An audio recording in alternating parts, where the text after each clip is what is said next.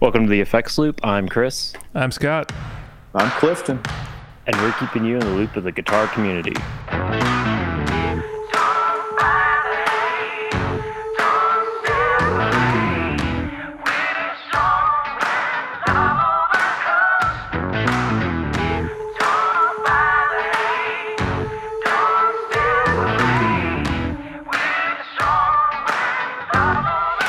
Today's episode is brought to you by Westminster Effects. Name and claim your tone. One of the pedals that we don't really mention that often that I've been very interested in is, I'm not even sure how you pronounce this, but it's their SDD 3000 preamp pedal. Is that the Zwingli? Yes, that is how you pronounce it. Learn your theologians, Chris. Come on. Yeah, they make a lot of cool stuff. So you've got this. You can throw this in front of their Geneva preamp pedal, which has a direct out, so you can run direct, and you can get all of the nice edgy tone that you would like.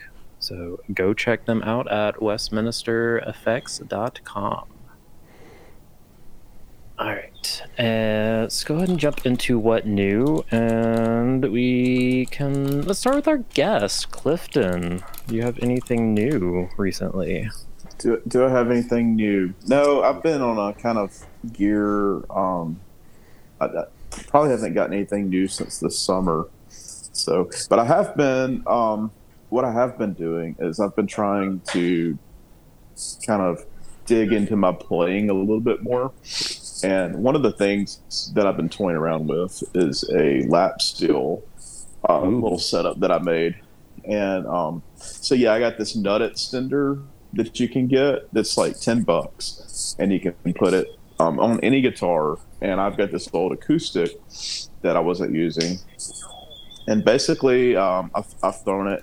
I went and got, the appropriate strings, which is like a lot thicker gauge, and popped it in a open G tuning, and just been trying to learn my way around, playing in open tunings. And it's been fun. There's limitations, but there's also a lot of possibilities. And so that's kind of what I've been monkeying around with lately. Okay. Well, as usual, I don't have anything, so we're just going to skip me and jump on to Scott. Oh, don't lie, Chris. You're seriously considering a major purchase. Which major purchase am I seriously considering? I think a Jim Adkins Telecaster revamp. Oh, yeah. I guess I can go ahead and mention about that. I've been I don't know. So the Jim Adkins that I got has all chrome hardware, and for some reason I'm just I've always hated gold. But for some reason, I just keep picturing a Les Paul custom in my head. So it's do I throw all of this gold hardware onto a white Fender and make a copy? So that's not going to be cheap because I have to buy a Bigsby too, on top of the regular hardware. So. Could you do a Vibramate with that? Yeah, model? I did. So Thankfully, I would not have to buy another Vibramate, and I'd probably just stick the chrome Bigsby on my other Telecaster that I have and just call it a day. That could work. But yeah, it surprisingly worked pretty well. I was always skeptical, especially once I was holding one in my hands. I'm there's no way this is gonna stay flush enough against the guitar body to actually, not feel like it's moving when you pull on the tremolo, but it stays pretty well. So nice. Highly impressed. Nice.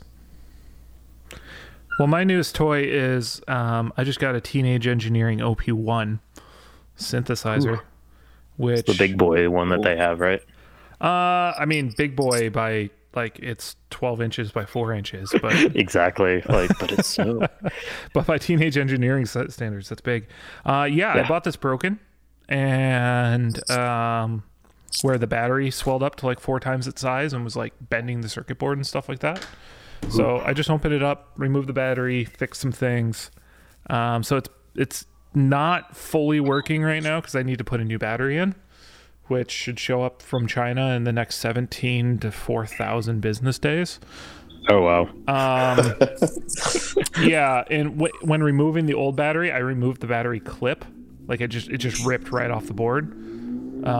Whereas normally, you can sometimes like wedge that connector out of it. So Right. I'm probably going to have to kind of jimmy rig something, with soldering something in there, but like there's room. So how much did you pay for this if it was broken? Because I know those run like what, 800 or more? Yeah, I I paid remember it. $650 for this. It's not bad. And the new battery is going to be $20. Oh wow. But I was worried I'd have to put a new keyboard on it too, which would have been another $120. And at this point, the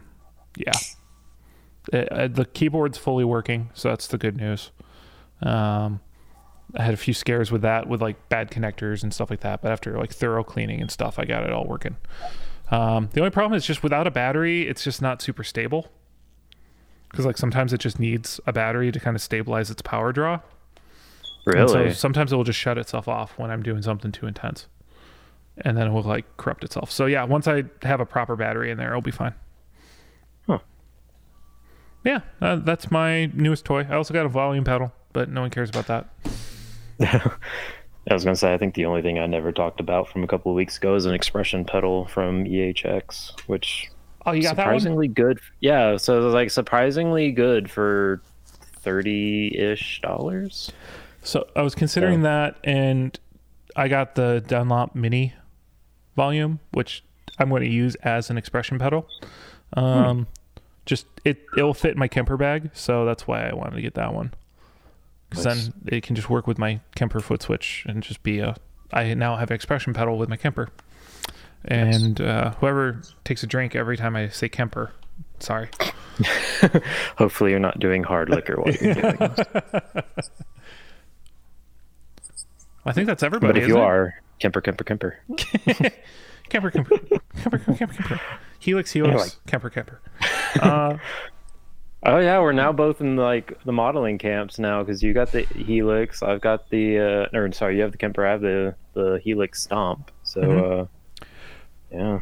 Well, like the crazy thing is to think about how all of us have gone to a modeling rig now, because I mean even Diaz is on the Iridium. Not proper modeling, but I mean that's a proper Still substitute. close enough. Yeah, and like when you think about it, how we all were on amps at one point or another. Yeah, and I think the only time I'm probably going to get an amp is whenever I get not a one bedroom apartment or house and can actually like have a nice little music studio to have things in. Yeah, I still need to profile my amps. I haven't gotten around to it. Because I'm just never home anymore. It's just I'm always on the go. I've been thinking a lot more about that, of like how much less time I feel like I have working from home, because you're not actually commuting. So you're like I actually have to get out and consciously do these errands, and it's like, I don't want to. I think it's just we just all have to kind of acknowledge that there's some things in life we're just not going to do. Right. It's not, if I wasn't so busy working, but I mean, the other reality is just simply like work just takes more energy than it used to. So there's just limited to what I can do right now. Yep. Anyway, with that, shall we dive into some news? Yeah, and I think we're going to start with this one that kind of reminds me of the horse statue that's out in front of Denver International Airport. What's the name is that demon horse it's with Haunted red Lab. Yes. So this is the Haunted Labs Dirty Haggard Audio teamed up to build the Hell Horse, and it is a fuzz and delay combo. And if you have actually been through Denver or know exactly what I'm talking about, you already know what the artwork on this looks like. It's literally the wild Mustang with glowing eyes. Yeah, I did not make that connection until you said it. No, that's all I can see. You're welcome, because that's all I saw. As soon as I opened this up, I'm like, that looks exactly like that. And that's what people, I think they even call it that here, is like either the Hell Horse or like haunted something. And because like people say that the airport is cursed in some way. There's so much weird imagery in that airport. There is. I haven't been in it yet, but from what I've heard. I did a layover there one time, and I did not see the horse, so I'm lost on that. But that was the weirdest vibe I've ever gotten out of an airport. Yeah. The demon horse is on the drive-in. Okay. So first thing you do is you get off the airplane and you get blinded by the sun, and you realize how just bright it always is in Denver. And then you see the demon horse on the way out. It's like the third thing you see. It's like, welcome to Denver. Here's a creepy horse that killed its builder. That's right. So, little fun facts. Anyway, so we're getting distracted from the main point of this. I think. Okay, so what's the biggest draw that you guys have taken away from this? Because you can throw out chip names all you want, like what I'm seeing, but it's still a pretty cool like fuzz and delay from what I can tell. Yeah, I just don't get why you want a fuzz and a delay in the same circuit, and why you need that. Yeah, I feel like I'd rather have. It seems like a good stoner rock kind of pedal. Yeah, because I mean it's a bit crusher kind of a delay. Like it's not a clean delay sound. Right. Oh. Yeah. It kind of reminds me of something maybe like Fuzzrocious would have come out with. I could see that. But I can see that sound being a thing. I mean, that's that kind of market. And actually, frankly, with a less crazy background, I could see the artwork too being a Fuzzrocious thing. I think so. Part of me like wants this just because it's like, okay, it's now like reminds me of my home city. I kind of have to have it, but yeah. Do you find it weird that you can't turn off the delay? Like it's not two separate foot switches? Yes and no. It's got the delay mix. Yeah, you could like throw a what is it with the wingman little toe switch on there and mix it in that way. But yeah, I don't know. I've thought about like if I ever made a custom pedal with somebody, it would potentially be like a drive and delay or like a boost and delay mixed in. You know, kind of give you that Guitar Hero star power thing. You just need to put it in your guitar, that? So when you point the neck up, it turns on. It just activates like I'm sure you could probably do that because isn't that how like the B and G benders work? Is like you like pull on your guitar like from a strap. Like, yeah, that would be that would be an interesting activation. That's a very elaborate way to do it. So if any builders want to work with me on that, I can find a cheap Squire body and send it to you, and we'll have some fun. All right. So $220 direct from Haunted Labs. I believe on their website there is a coupon code for free shipping. Ooh. That can help save. And for once, we're talking about a pedal that hasn't sold out. Yay us. Yes, we did it. Speaking of things that are probably not sold out, you like that perfect Diaz segue? I'm so proud of you. Good job. Yeah, I did it. Ground Control Audio announces the Noodle Tone Shaper, and I actually found this pretty interesting because it's a 3-band EQ pedal, but each band is controlled by a foot switch. Like you can individually turn on your mids, bass, and treble. Oh. Yeah. Well, I'm dumb. I thought this was just like... I thought it was like a boost and an EQ and something else. Nope. I was like, why does this exist? Now I get why this exists. Yep. I thought that was like, it's kind of a cool concept. It's not potentially my cup of tea, but it could be kind of fun, but it could be used in the way that you talk about, because, you know, if you wanted to boost your bass to like with a fuzz, you could do that. Yeah, or I mean, you could do this, you could do the mosquito tone and then go back, and then it could be a mid boost. You know, there's all sorts of different little things you could do in this then. Now that you're saying all this, I kind of want to try this. Can we just talk about the artwork on this for a hot minute? No, that's pretty cool. It is very cool. The ramen noodles.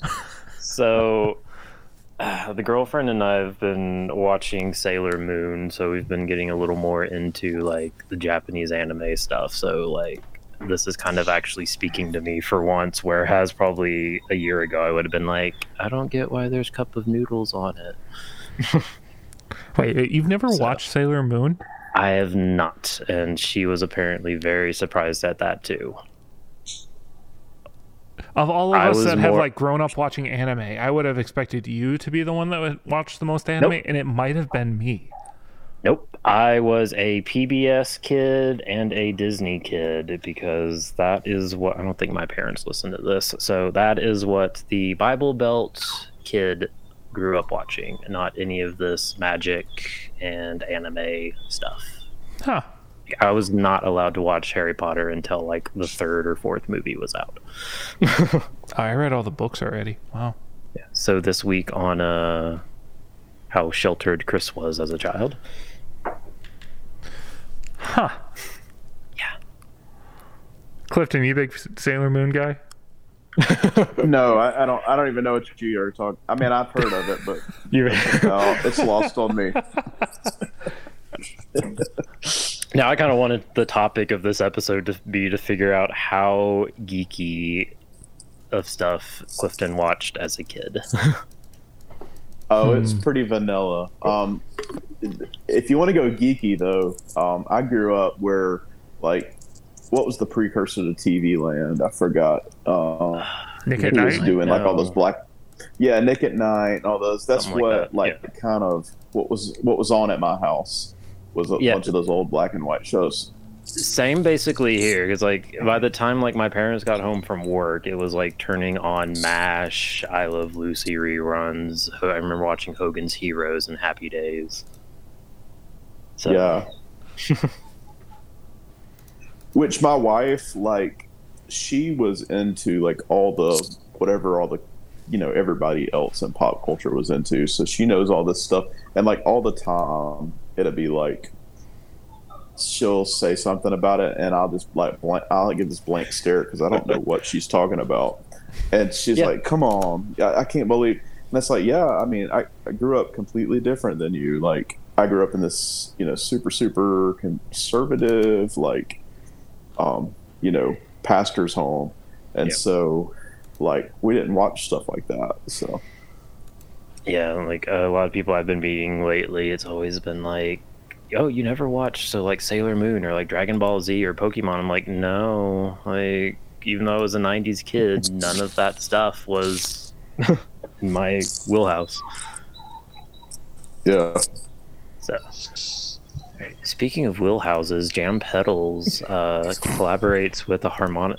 Who do they collaborate with? Nobody. Who? That Pedal I'm Show. Confused. That Pedal Show. Okay. They collaborated with That Pedal Show to come out with a harmonic tremolo, so you can get all of that spinning, nice action on your guitar. I give that a 5 out of 10. I mean, anyway, so first off, is this the second or third collaboration that Pedal Show has done? There was the D&M Drive with Keeley. Okay. Oh, okay. I would say this is probably the third, because I think I do remember a second pedal. Like we've done we've done one this year already. Yeah, I'm just blanking on it because I know. I mean, Dan Steinhardt has his own company where he comes up with stuff. So there's like the Wetter Box and some of that kind of stuff that he does with the gig rig. But I'm trying to think of another collaboration. Anyway, I feel like he would have done something with Thorpe, but just because like he loves, like Dan Steinhardt loves Thorpe's stuff. But I don't know.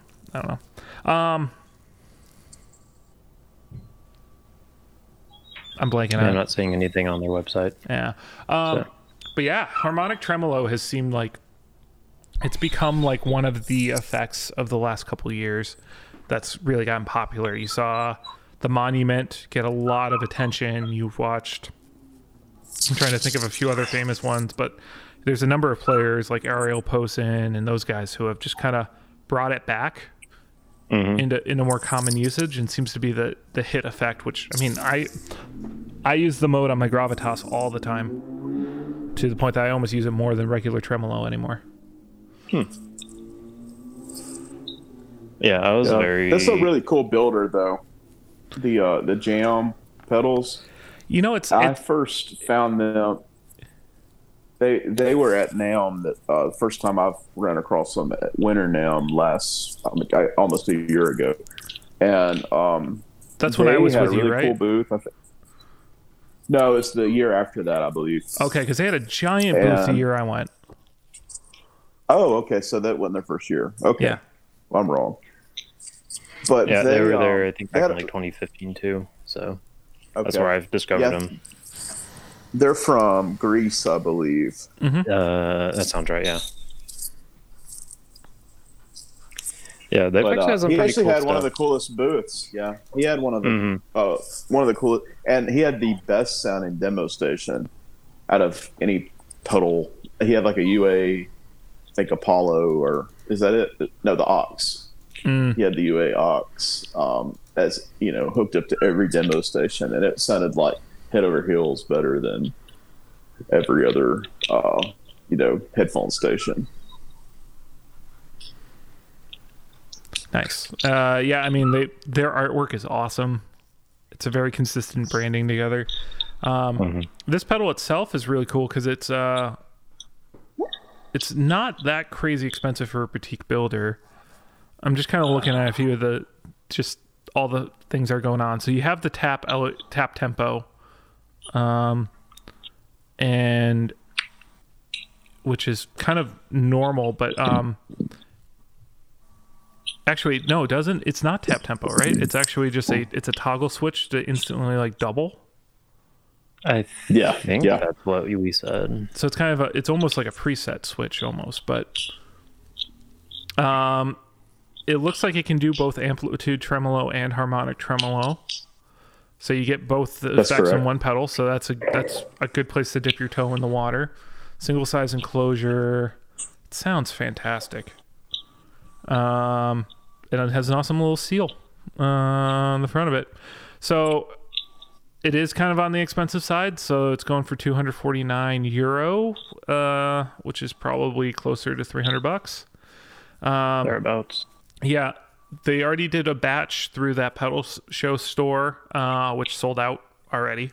But they'll be doing one on December 18th. They'll be doing another batch through Anderton's and their own store. So give them a look, so that possibly you can get on that. And it looks like towards the end of January, they'll do a third run. So it won't be, I mean, there is that initial surge in demand, but it looks like there'll be a few chances to get in on this, which is a nice way to release a pedal like this. Mm-hmm. Definitely agree. All right. Matt Overs. Matt Overs. Okay, so I said that right. They are revamping their Bad Passenger Fuzz with a Mark II version. So you're unfamiliar with the original of this guy, right?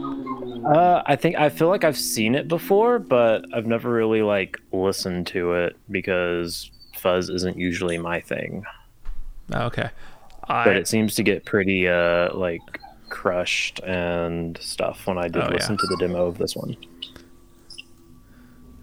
Yeah, you get that it's got a stoner rock sound. If I were to describe it, that's kind of what I associate it with. Yeah. Which at $99, it's really not bad. That's not bad at all. No, it's not bad. It's a single knob fuzz though, so I mean, there's always going to be someone who's like, "Oh, it doesn't have all the controls I want," but there is some kind of toggle that does something though. I'm trying to figure out what. Do the game with your volume knob. It doesn't actually say what it does. Oh wait, from the one knob, a single toggle knob. You choose between brighter, more opened, and darker, more compressed. Yeah. So there is no actual fuzz control. The one knob just controls the volume, which is, if you're going to have a single knob fuzz, that's what you want. Yeah, I kind of like that, especially as glitchy as this seems to get. I think that would be very fun. Mm-hmm. So Crap, I might be buying one. that's well within that range of your what do you call it? The My impulse spending impulse range. buy? Yeah. Yep. I mean, bear in mind my impulse spending buy just turned into like $650 earlier this week. So, but that's also because like I knew I could flip this OP1 once I fix it. So, Yeah. I'll give you $200 for it. Yeah. No.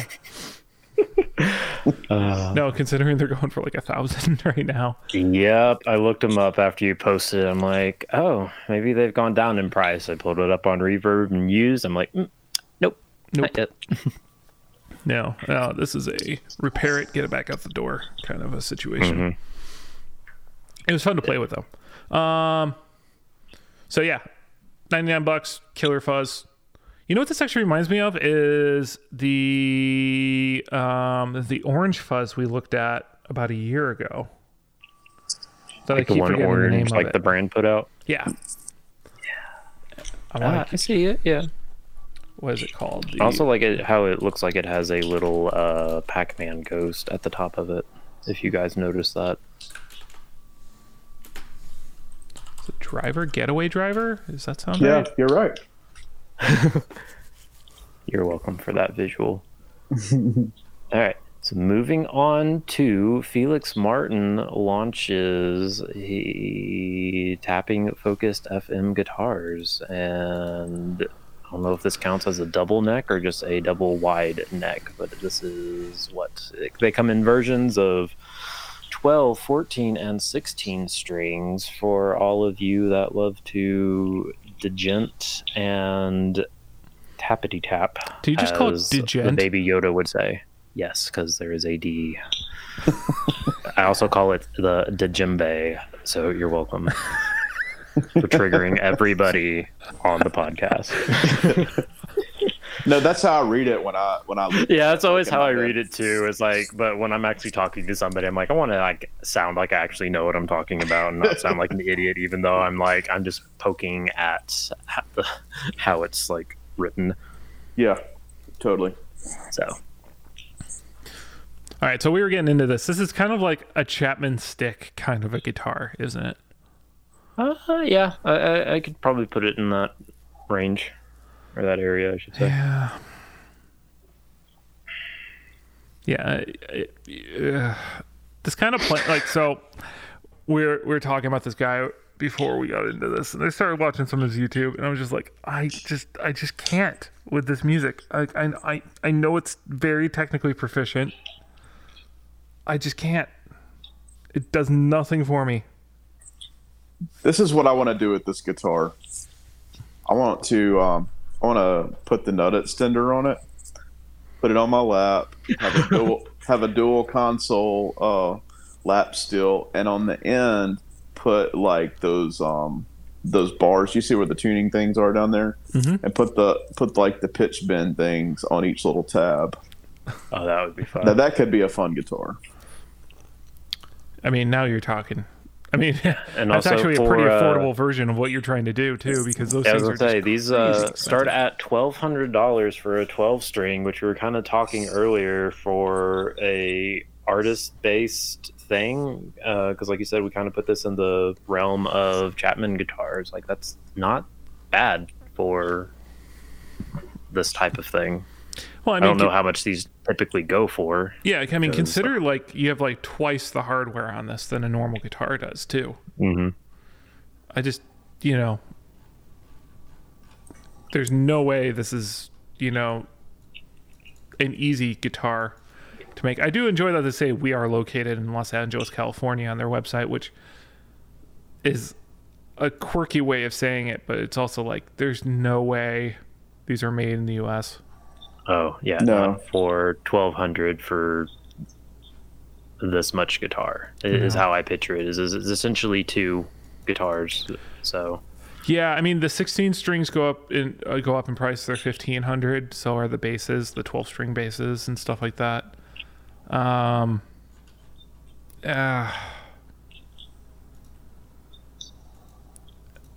I'm just, yeah, nope. Yeah. You and I are both on the same page of like, this is meh, and then Clifton's like, I have the perfect idea for this. So if you actually buy one, let us know how this works for you. Oh, I will not be buying one. I can promise you. There's a version here where it looks like this guy puts like a thumb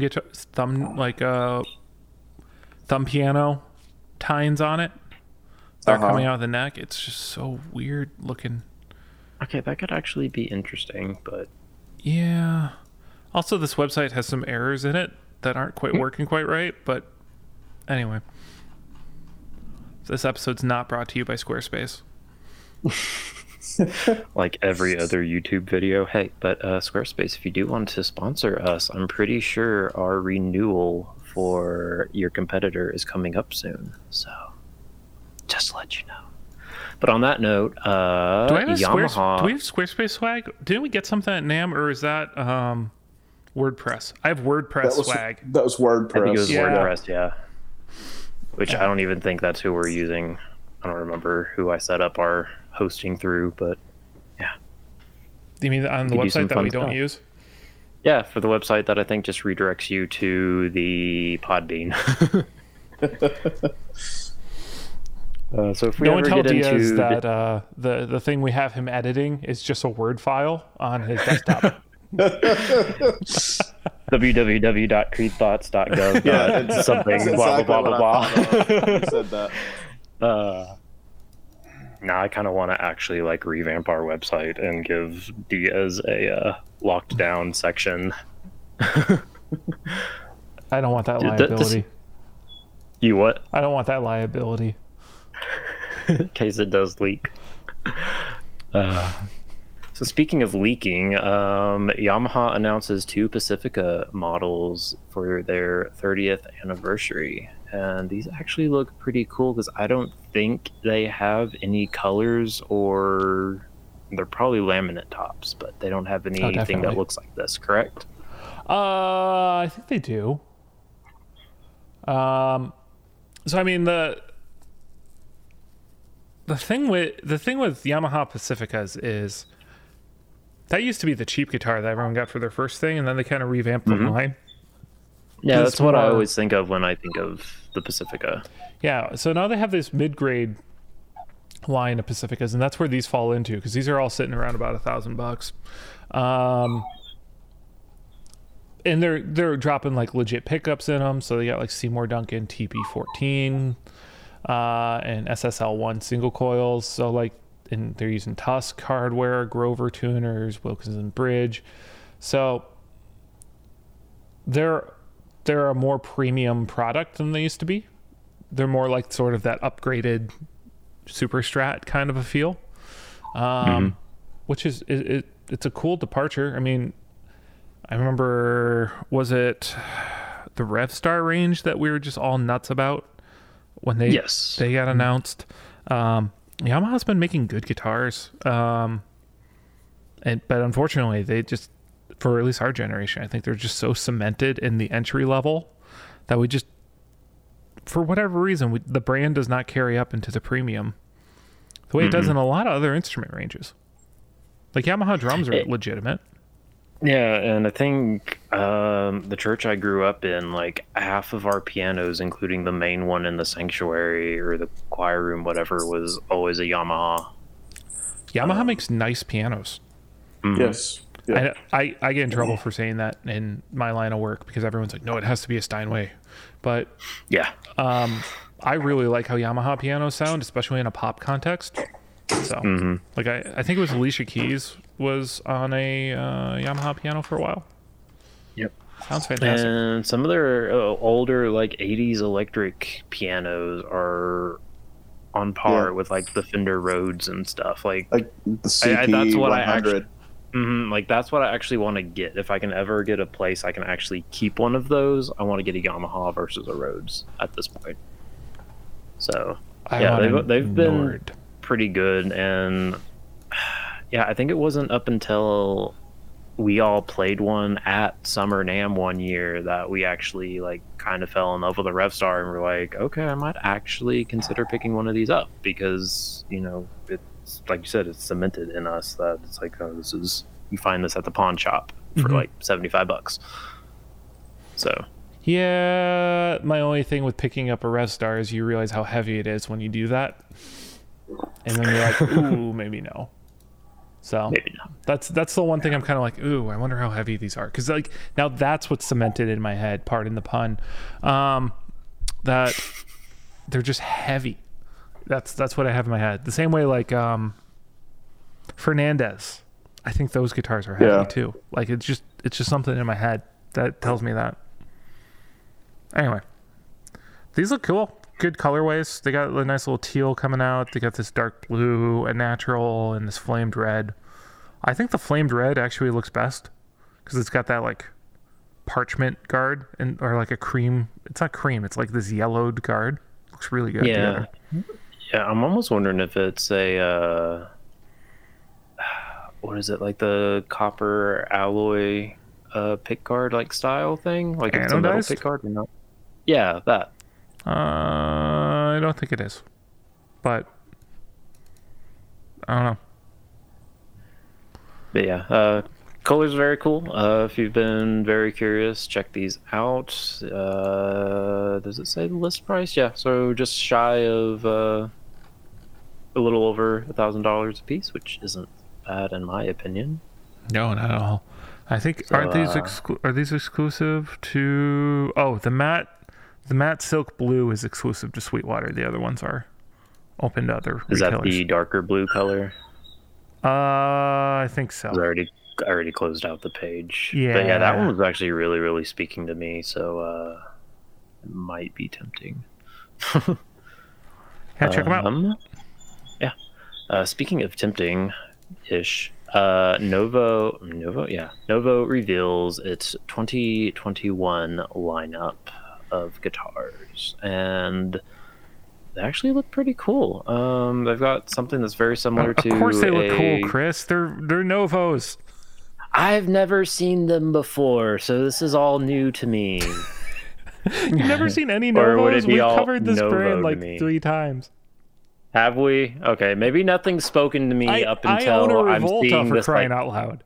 You own one? I own their lesser brand. I own a Revolta. Okay, well, apparently Chris is still kind of sheltered and in the closet when it comes to things in the world. Oh, you heard it here. Chris is in the closet, everybody. Anyway, they have some very cool, I don't even know how I would classify this. It's like a Firebird, but it's also like the pointy Fender that came out, was it this year or last year? In their Parallel Universe line. Oh yeah. You're thinking of, why am I blanking on it? The Meteora. Yeah, was that the one that you actually saw in person recently? Yeah, and I think it looks better in person. Well, no, the one I sent you a photo of is the what is it called? The Maverick. I sent you a Maverick picture, and I thought it looked. Yeah, that's the one that I think looks horrible because they used the 12-string headstock. Yeah. So there's just all this empty space. But these are not janky. I like that color on the one, that blue with the Tilly bridge. Mm-hmm. It almost looks like a Formica countertop. Yeah, I can see it. Yeah, so that's the new shape from called the Volter, I think is what it's called. So it's got Telly appointments on this kind of offset body that's still a double cutaway kind of craziness. Like most Novos, it's a pine body, so you get a lot more grain. And they don't really seal it, so you get the grain to show. That's kind of their thing. Fralin pickups, Fralin and Lawler pickups, and it's a 24 3/4 inch scale instead of the longer style. I think most Novos are shorter scale. So the other model they got coming out this year is the Solus H2, which is a dual humbucker version of their Solus model. What is their Solus model normally, as I'm getting on their website? It's a Telebridge or an M1 wraparound. Okay. So this one's got a Tune-o-matic stop tail bar setup, which probably means there's could be room for a Bigsby in there. It might be a little tight. But it's got the more traditional Novo kind of style control plate shape thing going on. If you used a Vibramate, you could get in there. Yeah. So the other big news is we talked about Novo a few weeks or months ago, where they announced that they were going to go direct orders, which it seems like they're finally following up on that now, that they're changing the way the order process works, where you can shorten the turnaround time, because I forgot how long Adam's took. I think his took like 6 months or a year or something like that from start to finish. Because Novo's getting really popular and the backlog is building up, and like stores are having backlogs and things like that. So now they're doing a 2 to 3 month turnaround on some of these options by narrowing what choices you have, so they're not as custom. So basically, I think they're going to batch build some of these kind of things a little bit more to get them out quicker. But all their standard line, including the Cirrus J, the Solus, and the Vulture. So the Cirrus J is the most popular one, and you got to put like $500 down, but you don't have to wait 2 years to get your guitar, Yeah, and I actually have 8 color options for the ones that are like for quicker shipping, which I feel like is a whole lot better than most places that might give you 2 or 3. Like you can get like a sunburst or a white or black, and the Fender model. Yeah. But these, I'm thinking. I think these are all the same because I've clicked through. So you can get like bull. I don't even know what bull black is, but Olympic white, ice blue metallic, harmony burst, amber burst, a 64 3-tone burst, charcoal frost, and ocean turquoise, which I feel like those are very solid color options to have. Mm-hmm. Yeah, and I think they're still relicking them in this realm. So like that's the other kind of fun part about it. A Novo is, one, it relics really well, but 2, they do kind of rough it up for you a little bit, and break it in. So yeah, and not too much either. Like it's still good, and I almost wonder if Will would like these or not. Well, I've wanted a Cirrus J. I mean, it's like, yeah, that's the one that like caught my eye when I was scrolling through the website. So yeah, they're cool. They're really cool. But do I $3,000 want one right now? Oh, the $3,000. I don't know if it's that cool. It is cool, but yeah, I watch like Rhett Shull's like YouTube channel and see him playing his Cirrus J all the time, and I'm jealous. I want one. But okay. We didn't make a topic again. Space for blank. Yeah, I was like, let's give a pause to where we can cut and edit if we need to. How long have we been recording so far? Not long enough. So Clifton, what's new in your world, man? Man, well, just trying to get ready for Christmas. Here at the church, and we're kind of been a weird time in the worship world. And we went from like doing a certain number of services a week to like we're just doing like a Sunday morning double service with like the same team, and so it's been a little different year than we typically see. So just kind of adjusting those changes and kind of hoping that we can get into moving forward again this next year.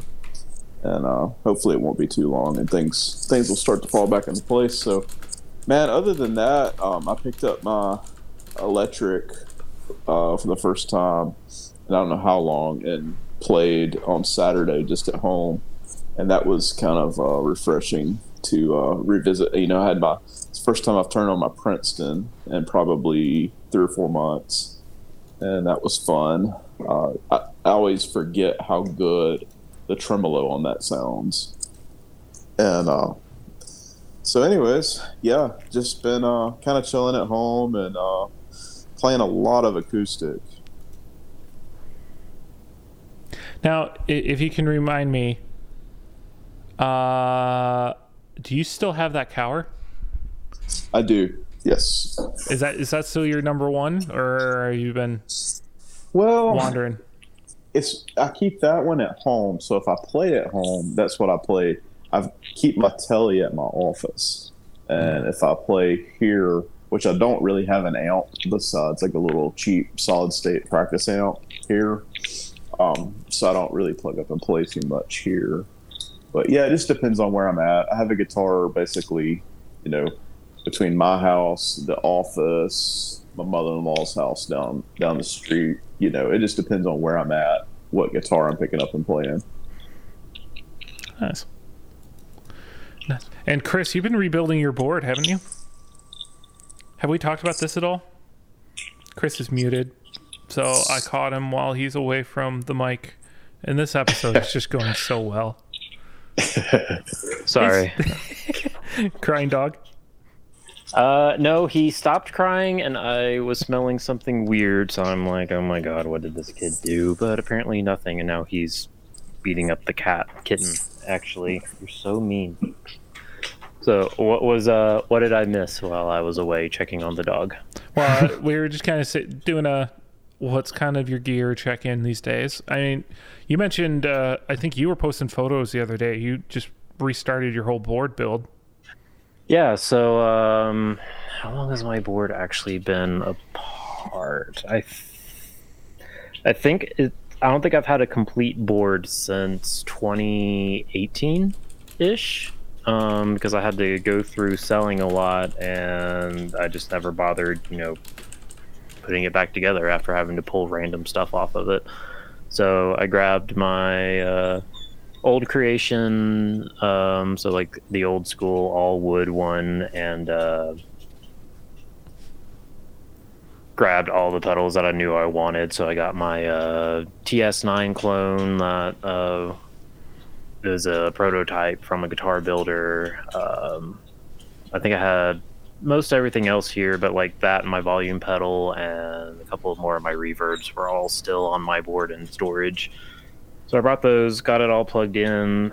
Surprisingly, it worked the first time I plugged it in. I think I might have had to find a couple of bad cables, but I'm currently trying to figure out why whenever I engage my first 4, maybe 5 pedals that are all on a daisy chain, why I get a drop in volume. Because like I'll engage one of my fuzzes and it just cuts to like half the volume.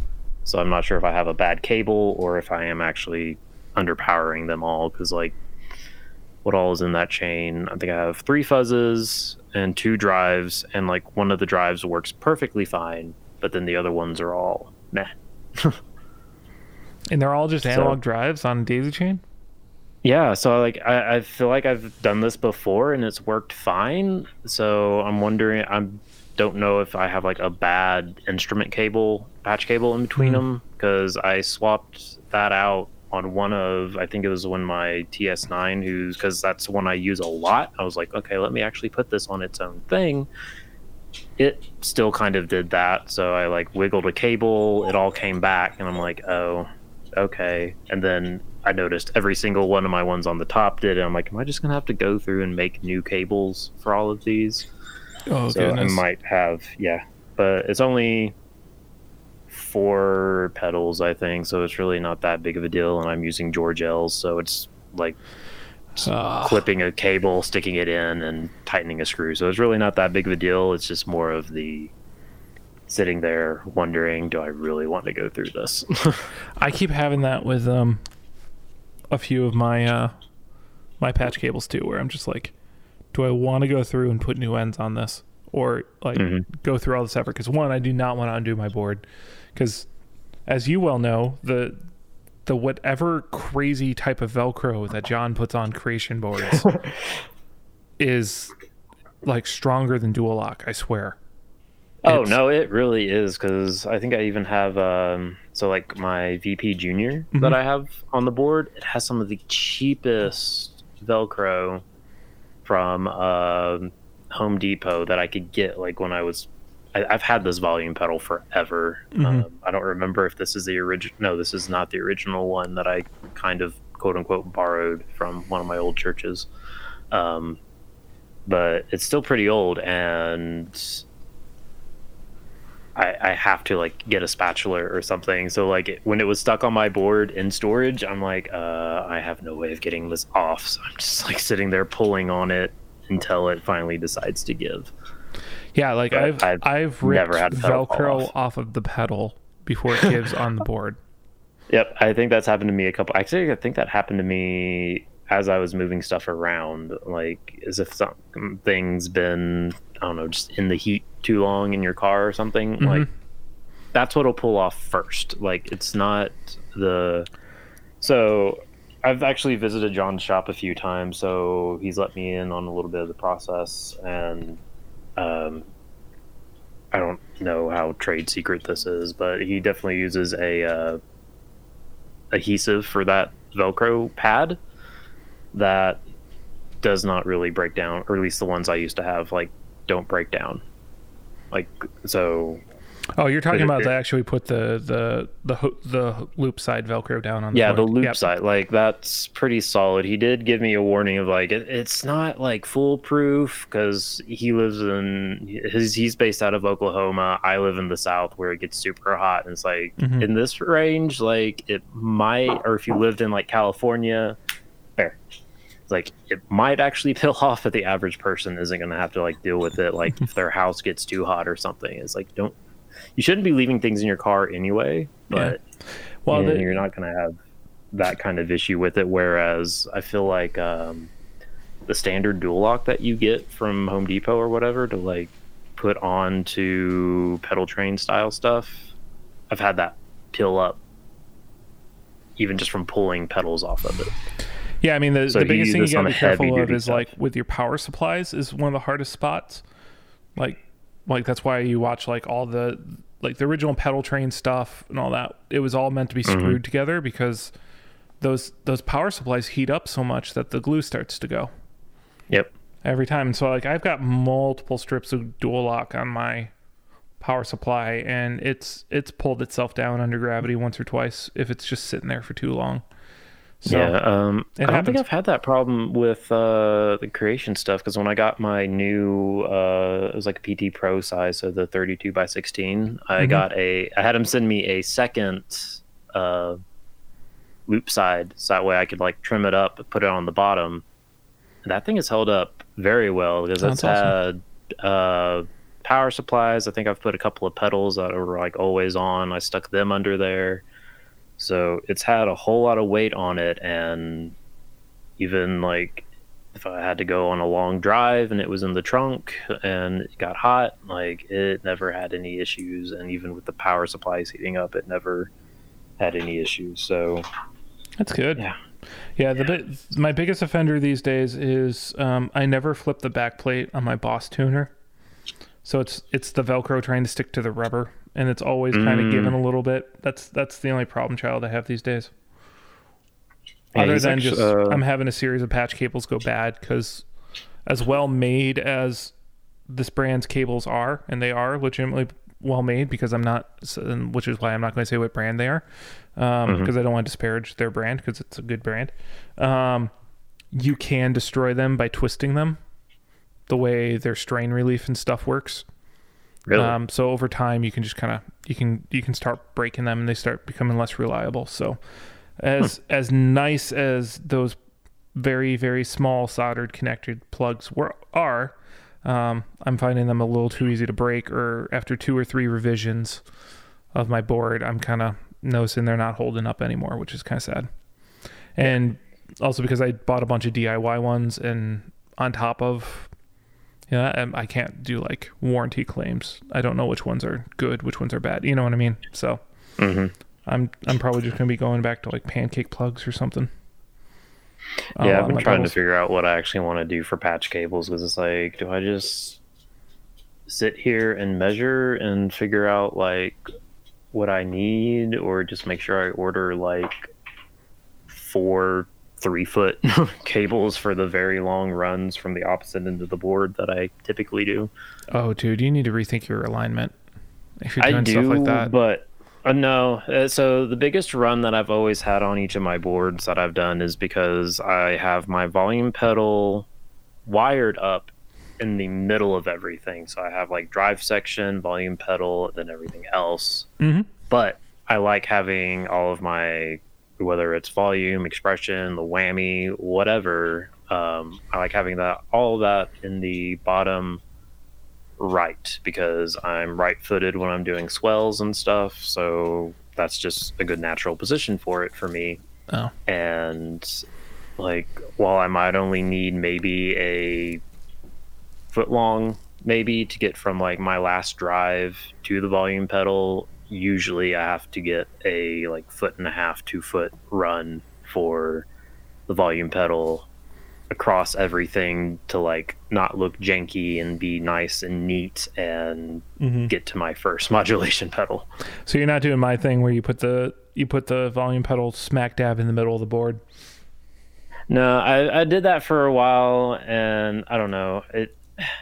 I think it was, I might have changed it up because it was starting to be like a trend in B&W to like start putting the volume pedal over there. But I also liked having my drives going into the volume pedal. So I was like, well, it looks a little better, but you also have this long run that if something gets messed up, you now have to like cut a bunch of zip ties to move that cable and switch it.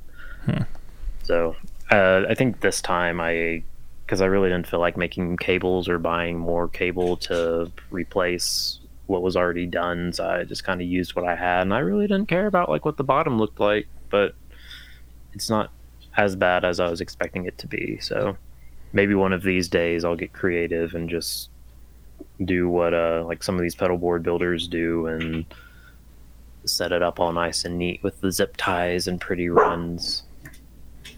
Well, I will say the zip ties do help keep it stable. Mm-hmm. And the other fun part to remember is zip ties are really, really cheap. So if you need to, like, everyone's like, oh, what if I have to cut one? I'm like, a zip tie costs 5 cents.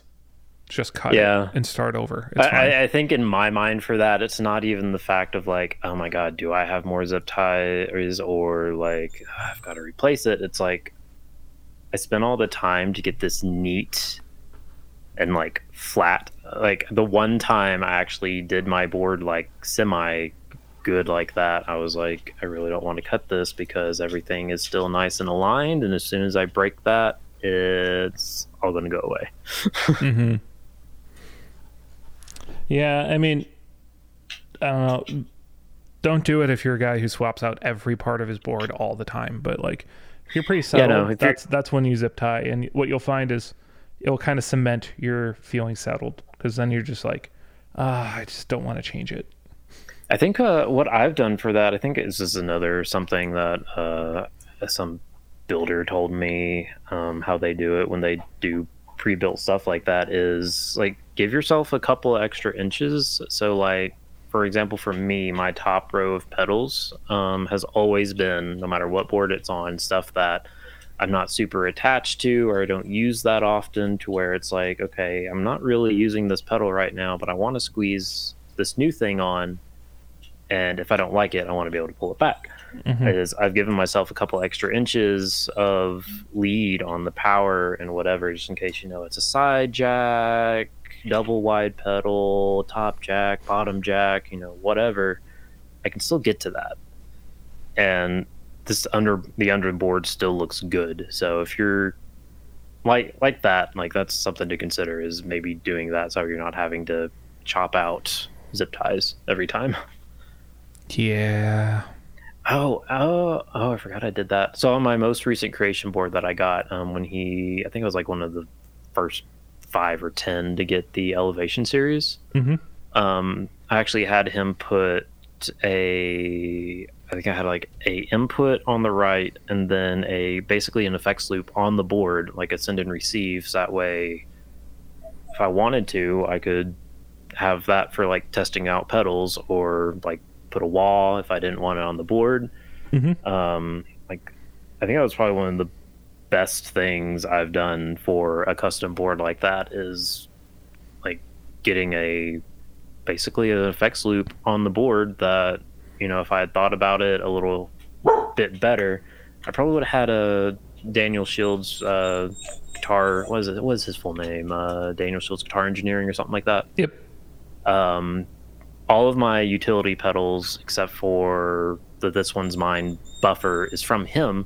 I probably would have gotten a like switchable effects loop thing to just have sitting somewhere on my board, to where I can either bypass that without having to, I think how I bypassed it was actually I kept a patch cable, just maybe like a 2-inch patch cable to like stick in it when I wasn't using it, and that was like definitely not the best way to do it. But that's why my board is. Yeah. Well, I mean, I'm running an actual effects loop right now, so it's running back to the Kemper and back. Surprisingly, that's actually how I set up my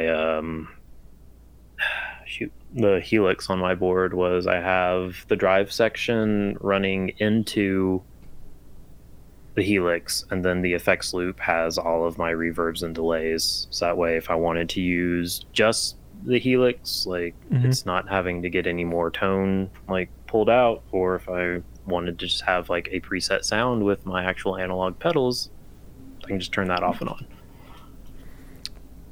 I mean, that's a trick. I mean, it's so often we build just a straight ahead board and we just go, and sometimes planning in some of those little like, here's an area I might tweak it later, or here's an area I have some flexibility, especially with those little loops. And if you wire the jacks the right way, you can just do that, where it interrupts the circuit only when there's a jack in it. There's ways to do like breakout boxes and stuff like that. So yeah, that would be interesting. Actually, I'm like rethinking. I might have had the TRS jack concept. Like I think that's might have been what I did for the effects loop on my board. But regardless, I feel like that could be something. Okay, so you and me have both kind of done that. Have we seen anybody else ever do that, like on a big scale? Because I feel like it's only like a few of us that typically swap out things a lot or test pedals. Well, I mean, I stole the idea. I think Rhett Shull is the guy I stole the idea from. And so his is made, I think he works with Vertex for his board builds, which... Okay. I have opinions on the brand. That's how you really feel. Yeah. Yeah. Next week on Scott Rants. No. I'm not looking to make enemies. I'm just never buying anything from that brand. So like that was a concept from a video Rhett did like 2 years ago or 3 years ago, where he's like, mistakes I made when building my board. And it got adjusted a few times too, because like I used to have that SKB board with like patch bays in it. Oh yeah, I remember those. Which were terribly isolated and noisy, but whatever, it did. It was a first board. It had a power supply in it already, so it got me going. Yeah. But I was doing that then, where I would just literally just pull out of that patch bay and be able to plug something in. So for a while there, I didn't have my volume pedal on my board. I'd carry it separately because it just took up so much real estate and didn't need power. And so I was just running it there. I don't know. I've done things like that. Like I don't use a wah on my board. I talk about this all the time, that wahs require so little power that I just, when I want to use a wah, and it's usually one of the first effects of my chain, so I just let it sit next to my board and I just plug it in when I want to use it. Yeah, because since it doesn't use a lot of power, I'm sure the battery lasts a while. Yeah, it will last forever. Just keep extra batteries, but and you don't leave your wah on all the time. No, not unless you're playing in a Metallica cover band. But yeah, and we're not Slash. None of us are Slash. No. So I mean, there's things like that I did. So like I can always plug in as extra fuzz or an extra drive or an extra delay or whatever I want to tool around with. I've got the spots to do it. Yeah. And like I hop between mono and stereo with my board too, and it's just in the presets. I just use a different set of presets with all my MIDI pedals, and it works great.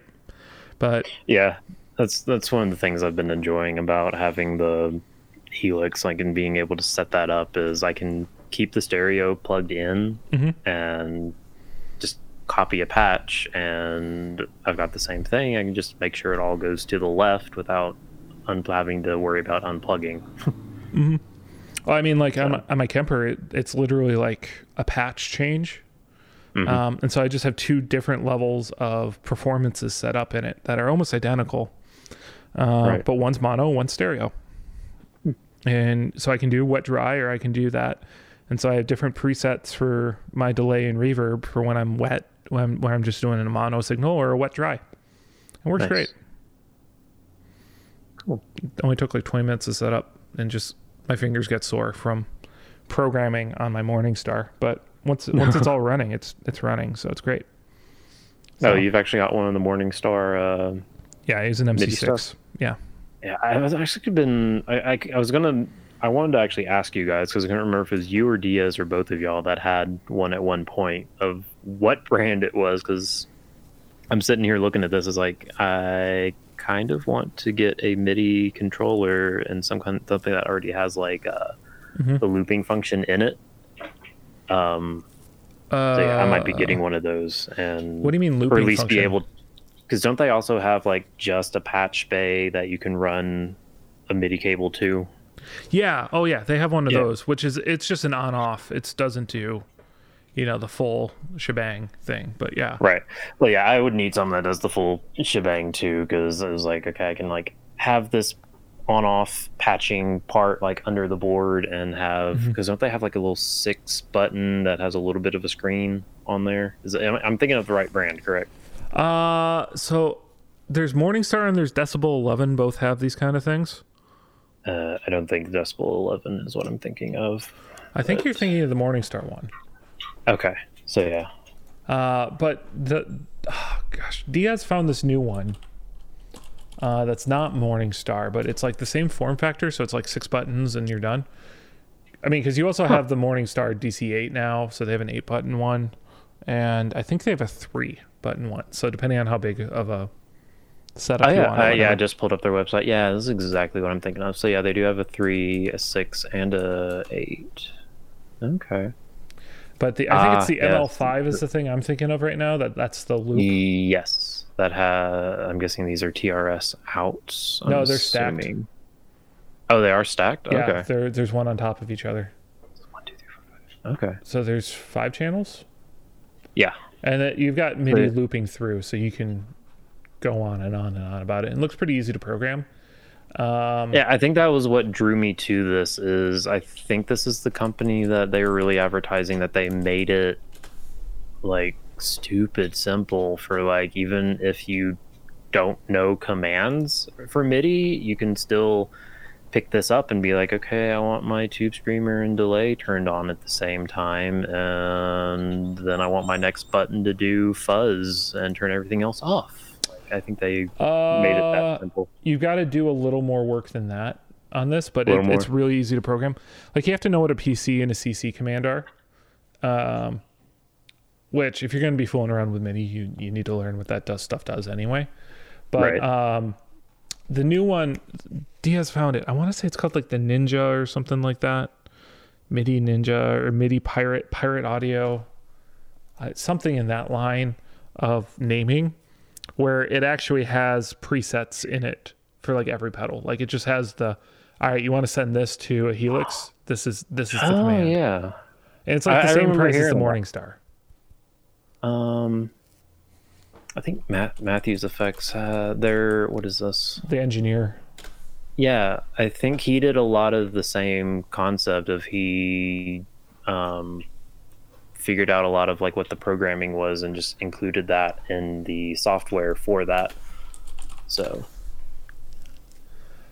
yeah, I mean, there's tons of things in there. Pirate MIDI is the thing I was thinking of. Called the Bridge 6. It's like the exact same size as the Morningstar, and they're cheaper. Okay. That might be what you're looking at. Is the Pirate MIDI Bridge 6. Pirate MIDI. They're doing a Kickstarter right now, though. Okay. Oh, ooh, this looks very nice, actually. Oh, that's not a bad price at all either. Okay, I might have to jump on that. I think that's what you want. Probably, especially since it's showing a Toto Africa stomp setting. Yeah. So yeah, this could be fun. Yeah, I might just do this. So might have a new pedal day next year somewhere. Well, I also want to say I think it can do 1/4-inch TRS out for MIDI as well. So you might I also want need something that can send tap out, because I still need to get my dig modded, and it would be nice if I can just run an out of that into my what did Daniel call it? Good job, Harley. That is my kitten, everybody. Where was I going with that? He has the dispatch. No, he had the drill instructor. Yeah, drill instructor that can send tap tempo out. Yeah. I think it's like 4, 5, 6 devices. Yep. Yeah, so I've got one of those, and I'd like to be able to, send a signal to that without having to go from a MIDI device to like a MIDI clock that then has 1/4 inches out. And what could be cool then is if you could dial it in as a set tap tempo, as in like you already know the BPM that's about to hit. Mm-hmm. And you can just pre-program your 4 or 5 BPMs for whatever songs you're playing. Yeah, I think I might do that too, because I'm thinking of eventually upgrading to a Helix rack, and I've already got a what is that rack unit that Jeff Buckley used? That's the Taj Mahal setting. My mind is blanking. But there's like a couple other rack effects that I'm wanting. Like I want to get an original STD 3000, and all of that's like MIDI only for setting tempos and stuff. So I would definitely want some kind of MIDI controller that I can actually set those up if I actually wanted to use them. That'd be cool. Yeah, that'd be cool. Yeah, I'm looking. Sorry, I'm just lost in the Pirate MIDI website. I kind of am too. So's the cat. Like, and then there's like in the back of my head, I'm like, well, should I just sell my Morningstar and buy one of these? But I mean, it looks like you can make a profit off of it. Break even-ish, but yeah. Ish. Oh, the Iridium has MIDI. Oh, I get it. Yeah, you can swap settings on them. I think you can do like favorites or something like that. Okay. Oh, that's not okay. I get it. That's a good feature to have then. Yeah, I think we all want to get in on this. Actually, seriously, $165. The only problem is it's like Kickstarter. Like, do you trust it's going to show up? Is it real? Well, doesn't Kickstarter like kick the money back if it doesn't get fully funded? Yeah. It's already wait. passed its goal by double, so that's fine. But yeah, so it's probably going to get made. Okay, so I read that wrong. That's 230 Australian. Is that what AUD is? 215 Australian. That's the Bridge 4. Oh, that's the 6. They have a 6 too. Yeah, it threw me off because I thought I was reading. It's like, oh, did we miss out on the 165? But then I read it's like, oh, that's in some other dollar, and it is 165. So, well, yeah. I want to say the U.S. dollar is stronger than the Australian dollar right now. It's maybe if I'm reading this correctly, yes. But so at 260 or more, which is $197, so it's about the same price. Yeah. So yeah, this is pretty cool. Not a bad thing. So I'm probably going to do this at some point. Yeah, this looks like the good one. to get right now. I mean, Morningstar is kind of an upstart company too, so I mean, there's tons of new players. I thought they in this were, market. because I think I almost got in on that Kickstarter too, because I think at the time I was running the M13 or M5. It was one of those. I don't remember which I was at. Yeah. If there's anywhere in the guitar pedal world where things show their age, it's in the MIDI controllers. Right. They just get worse and worse with time. Anyway, that's our boards. That's our updates. Yep. Yeah, I got nothing. Do you want to wrap this up? Yeah, might as well. I've got to make some call. Oh, it's already that time. Okay, yeah, I got to make some calls before things start closing down. So, where is our ending of the thing? Here you are. So, yeah, thank you for joining us. I'm sure you guys noticed Clifton had to drop, so we want to say thank you to him one more time, even though he's not here and my cat is about to kill the TV. So, yes, we need to stop so I can take care of this child. So make sure you follow us on Facebook. We do have a Facebook page if you just want to throw in the Effects Loop, but we also have a group that we interact with regularly. That's at facebook.com/groups/the Effects Loop. Follow us on Instagram at the Effects Loop. We also have a Patreon, as our script says. So if you join our Patreon, what's to get into the inner circle thing that we have? Start at $5 or it start at $10? I believe it's $5 a month. You get to join into our little side chat, which we just had a new member join us. Tom Kelly just joined us, so thanks, Tom, for your support. Thank you. I need to send him some stickers, I believe, and I also need to send somebody else stickers. So. Yeah, I went looking for a few stickers because I just sent out a Secret Santa gift and I was going to throw one in there and I couldn't find any. I'll send you some too. We probably need to order more of those, but we can do those at some point. Yeah. So if we make a new order, reach out to us. We'll figure out how much we want to sell them for if you're interested.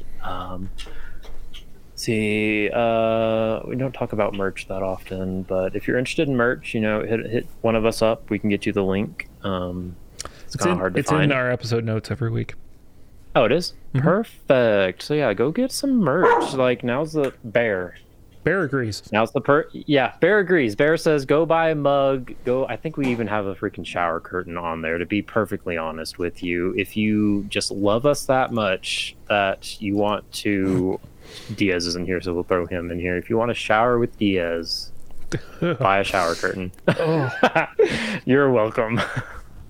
On that note, I'd like to rethank our sponsor, Westminster Effects. Name and claim your tone. You can check them out at westminstereffects.com. I think that's it. So thank you again for joining us. I've been Chris. Oh, I think I threw up in my mouth. And that's been Scott. Bye, guys. Bye, guys.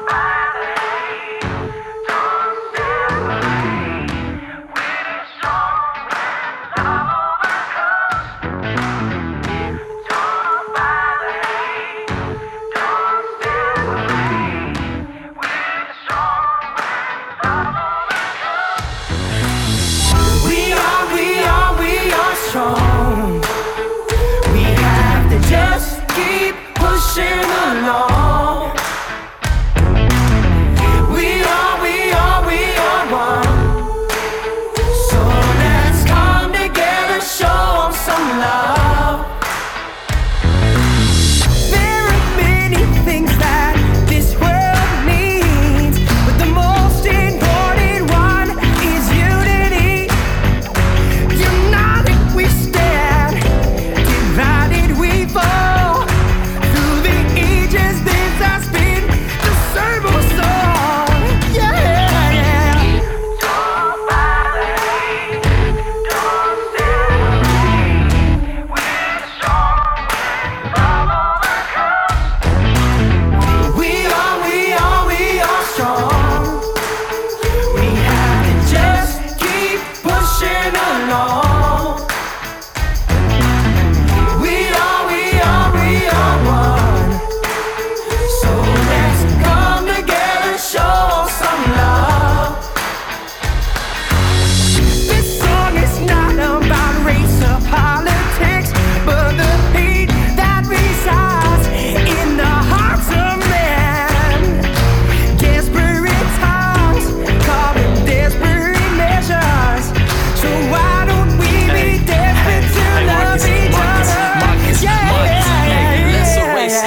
a dictionary. Why is negativity always drawn out? Pictionary, visualize love, energize lives together. We undefeated, a plan to make weathers, no gloves needed. When we weed into the mindset of achieving and believing in a community that remains happy. Ever after, the world should be one. Hate annihilated, every heart is one. Love again. So don't buy the hate.